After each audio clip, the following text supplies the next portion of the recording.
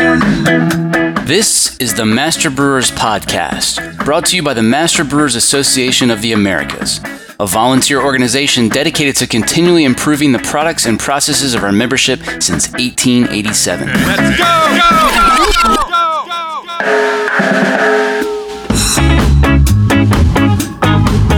Master Brewers brings you interviews with the industry's best and brightest in brewing science, technology, and operations.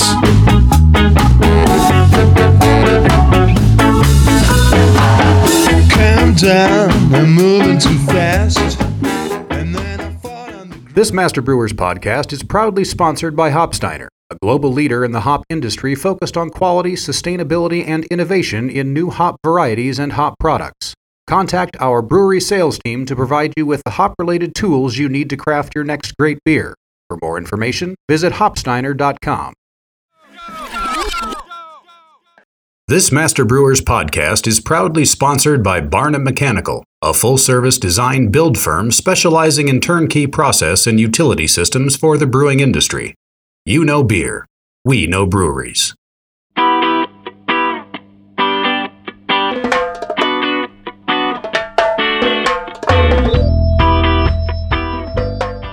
How do I comply? What the heck is this thing called FSMA?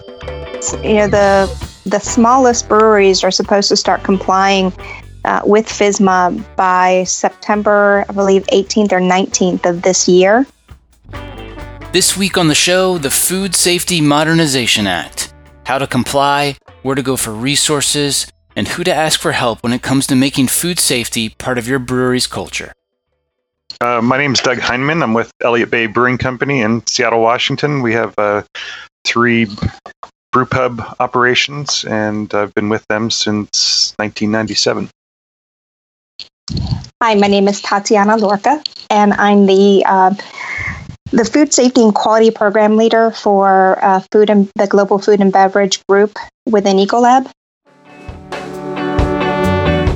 Tatiana, I bet there are still some brewers out there who aren't familiar with the Food Safety Modernization Act or how it's going to affect their brewery. Could you explain what exactly is FSMA? Well, FSMA is this new law, food safety law, that was passed in 2011, and it's taken a while to actually make its way into final rules for the food industry. And it's the biggest rehash or overhaul of the U.S. food safety legislation that we've had since the 1938 U.S. Food, Drug, and Cosmetic Act. So what basically this law is doing is improving the safety of U.S. foods by helping the industry become much more proactive in the way that they think about how they manufacture food. So implementing proactive food safety programs, also addressing imported ingredients and finished goods. And this law pertains primarily to FDA-regulated facilities. Now, there's probably a handful of incredulous brewers out there, still confused because they say, "Well, wait a second, but beer isn't the same thing as food." Why don't you comment on that? Yeah, actually, they are quite wrong because beer is food, and because the FDA has said so. And along with the publication of FSMA came this statement that includes beer and alcoholic beverages in general as one of the items that are included within the definition of food by the FDA. Okay, and maybe comment too, hopefully by now everyone realizes that breweries are required, are mandated to register with the FDA, but that's kind of the very first step in this whole process, right? Absolutely. So breweries have to register with the FDA because just like any business which produces, holds, or packs human food or animal food, they have to do so. And what this registration does is alerts the FDA that they exist and gives the FDA a physical location so that they know where the brewery or the food business is located. That way, if there is any kind of issue they know where to find the business and then potentially remove unsafe food from the marketplace. What about somebody like you, Doug, who's got 3 different brew pubs to keep up with? Do you have to register each of those as a separate food facility? Yes, we do. And I believe it was under the Bioterrorism Act that kind of kicked that off for brewing facilities. I imagine wineries and distilleries, and cideries as well. But yeah, and I believe it's every 2 years you have to renew your registration. So kind of the first time through, you get a number that is associated with your facility, and then there's the renewal is quite simple. Once you have gone through it the first time and have that number, you can do it online in about 10 minutes. Tatiana, we often hear that beer is low risk. Why should brewers be concerned about food safety? I think one of the biggest concerns with beer and food safety is that there is a potential for physical and chemical hazards and what we call other hazards. So chemical could be using an unapproved, unsafe ingredient in the product. Physical hazard would be the inclusion of glass or other foreign material inside of the bottle or can, and which can cause illness or injury to the consumer.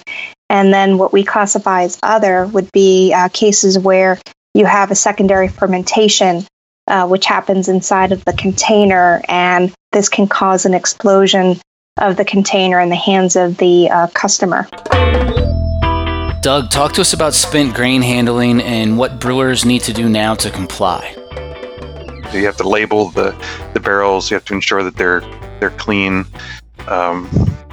You have to put them in a designated area so they can't be confused with some other trash garbage barrels container or something, that someone might dump oil or glass into, for example. So I mean, the hurdles aren't that high, but there are hurdles, and they're just a few boxes you need to tick in order to find yourself in compliance. There's actually guidance that's written specifically about this on the FDA website. FDA has a page, a whole section specifically dedicated to FSMA, and this question of how to handle spent grains is answered fairly well in a nice guidance document. Doug, let's talk about the never-ending quest to put the next weirdest thing in beer and where the government fits into that equation. Yeah, I mean, I think, certainly brewers are an innovating bunch, and they like to try new ingredients, and whether it's peanut butter or squid ink or glitter, but and none of those particular things are necessarily forbidden. They require a brewer to go through formula approval, which you're submitting a paperwork to the TTB and explaining your process, and also you have to provide some paper trail about the ingredient that you're adding and ensuring that that's approved for consumption. And it's not impossible to do, but I think what happens is a lot of brewers just forge ahead, and beer's on the shelf and being consumed, and they've got a Facebook post about it before anyone's ever thought about a formula approval. So it's and that is my understanding is that you need to submit and receive approval of that formula before you sell it. Before you sell it. Yeah. So we're putting in many cases putting the beer cart before the formula approval horse. Tatiana, let's talk about food safety when it comes to selling beer to large retail chains. What we're seeing from specific retailers is that they tend to have either their own food safety requirements or their own food safety audit that they require to be carried out at a facility, breweries included. So, Tatiana, if I'm If I'm a brewery and I'm trying to sell to Whole Foods or Costco or one of these retailers that has these requirements, are they bringing in their own people to do this audit, or is this a third-party audit, or how does that work? I'd say it completely depends on the business. Some companies have their own people do, like Costco, from my understanding, a lot of the food safety audits that they do are done by their own internal audit team. But other groups will rely on third-party audits. So they would be sending a food safety auditor into a brewery to do an audit. And one of the things that I remind folks fairly regularly is that many of these people are used to going into high-risk operations or high food safety risk operations. And so they're coming in with a very different set of eyes into a brewery. And they may or may not understand exactly what's going on inside the brewery.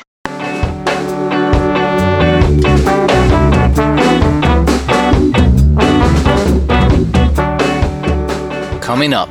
Regardless of size and regardless of who you're selling to, you still have to prove that your product is safe, and you have to have the documentation to prove it.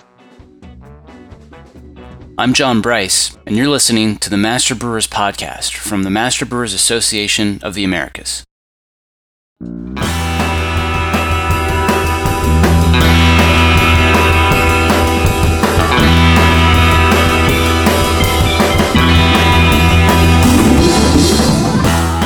This episode is brought to you by ABS Commercial is a full-service brewery and parts outfitter. From our Raleigh headquarters to our Denver office, we proudly offer brew houses and fermenters from 3 barrels and up, yeast brinks, boilers, kegs, chillers, tri-clamp, and other stainless parts, all with the quickest delivery and lead times in the industry. Learn more at abs-commercial.com or call 877-BREW-ABS. ABS Commercial. We are brewers. And here's what's coming up on the Master Brewers calendar. The District Michigan Summer Social is July 7th at Fitzgerald Park in Grand Ledge. District Northern California meets at Admiral Maltings in Alameda July 19th. Don't miss the Brewery Safety Webinar July 25th. District St. Paul, Minneapolis joins forces again with the Minnesota Craft Brewers Guild for the 5th Annual Business and Technical Conference July 27th in Duluth. The annual District Texas Summer Meeting is the weekend of August 3rd in Kerrville. The ASBC MBAA Brewing Summit takes place in San Diego this August. Discounted early bird registration closes June 19th. Register at mbaa.com, where you can also view the full count of events with more details or find a district meeting near you.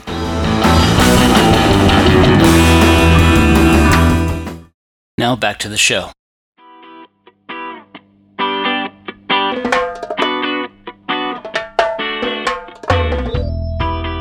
Let's talk about documentation. I'm guessing there are brewers out there who are doing a lot of the right things, but not necessarily documenting them. Why don't you talk about the importance of doing that? It's from the food safety inspector's point of view, I think it's super important that that you write down what you're doing so that you can prove that you've done the right thing. From the point of view of an auditor or an inspector, if it wasn't written down, it didn't happen. There has to be some kind of documented evidence that you did what you said you were going to do. Doug? Yeah, and I think, one of the things that could be super helpful is having all this stuff organized. So you kind of have some sort of filing system in place that can pull this off a shelf or find exactly where the file is on your server or your computer, because nothing raises red flags, I think, for the inspectors than somebody just fumbling around in their own system and not being able to locate these things when they're being asked.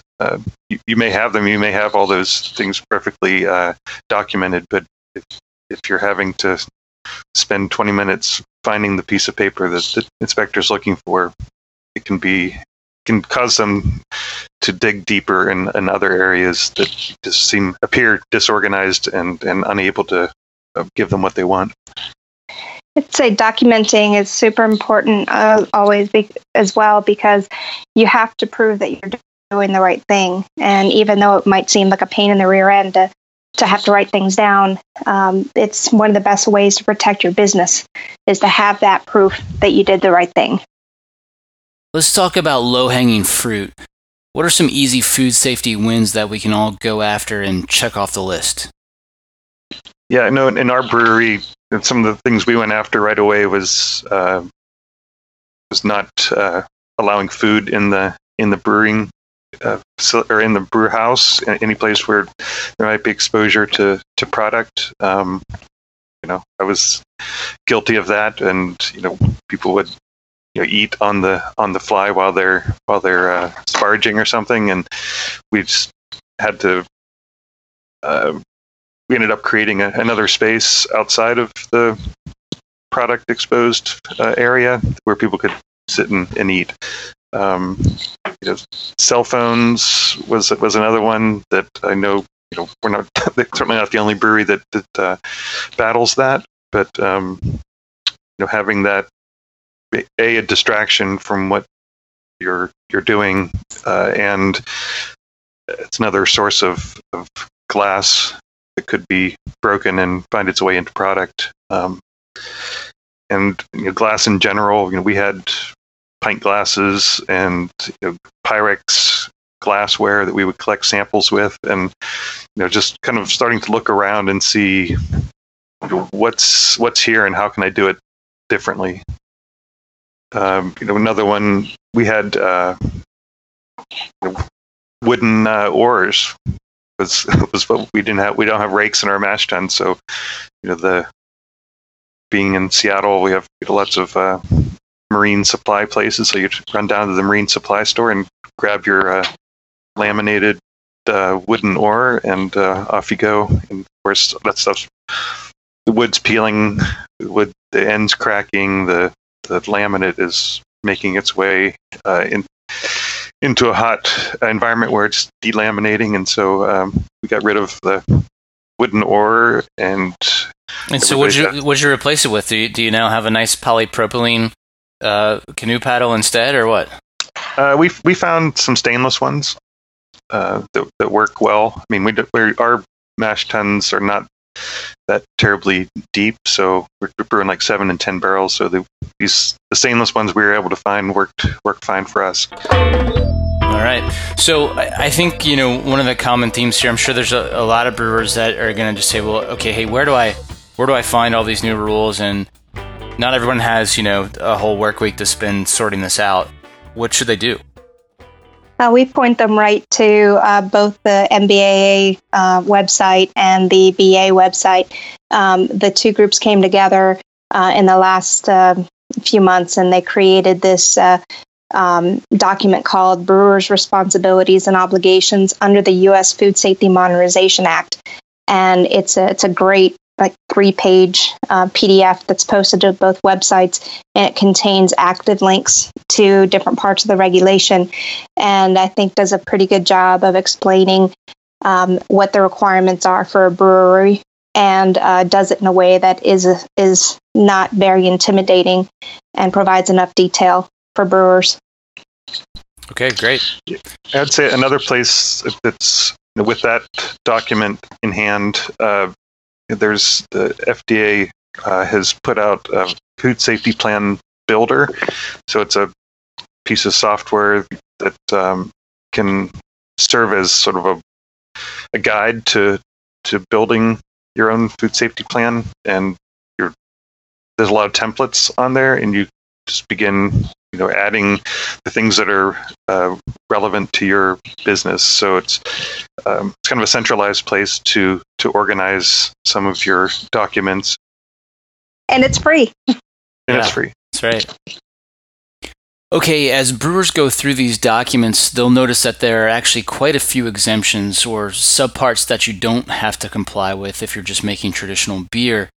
But I'd like to talk about some of the scenarios that might trigger additional obligations. Any watch-outs you want to mention there?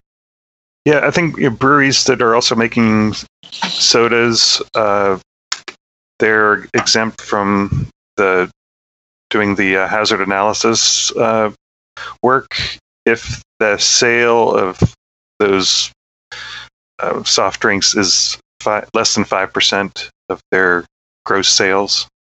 So that may be something folks want to keep an eye on if that starts to become a bigger and bigger part of their business. That let's say cross that 5% threshold, they do have to comply in a different way, and in a more rigorous way. And you essentially have to have a HACCP plan in that scenario, right? In essence, yes. Breweries will need to understand where they fall into the continuum. Are they strictly a brew pub, or in Doug's case, are they a brew pub that sells beer to sister pubs, so a production facility, and really understand those aspects, and also understand the aspects of their size, how their size affects their how the rules apply to them. Because if they fall into this very special category, which is called qualified facilities, they still have to prove that. So a qualified facility would be an itty-bitty little business like a mom-and-pop brewery that would sell directly to consumers or sell to a local retail within, I think it's 275 miles of their location and within the same state. They need to understand what these nuances are so that they understand what they have to do. So to me, it comes down to the fact that regardless of size and regardless of who you're selling to, you still have to prove that your product is safe. And so you have to make a product that's safe, that's not adulterated, and you have to have the documentation to prove it.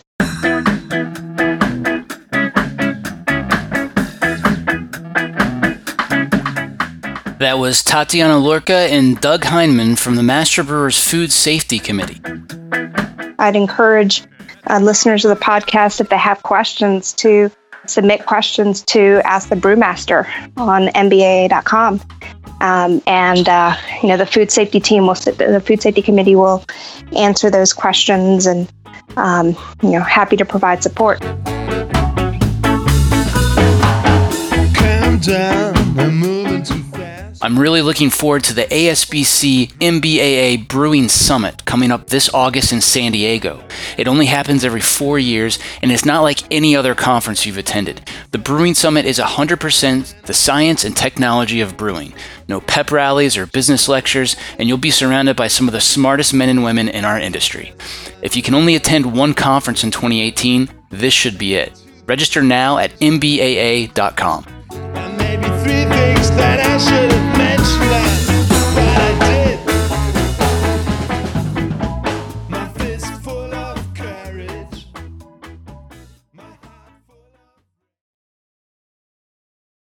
Yeah, so what's a brindle? I want one of those. What's that? It's Randall's wife.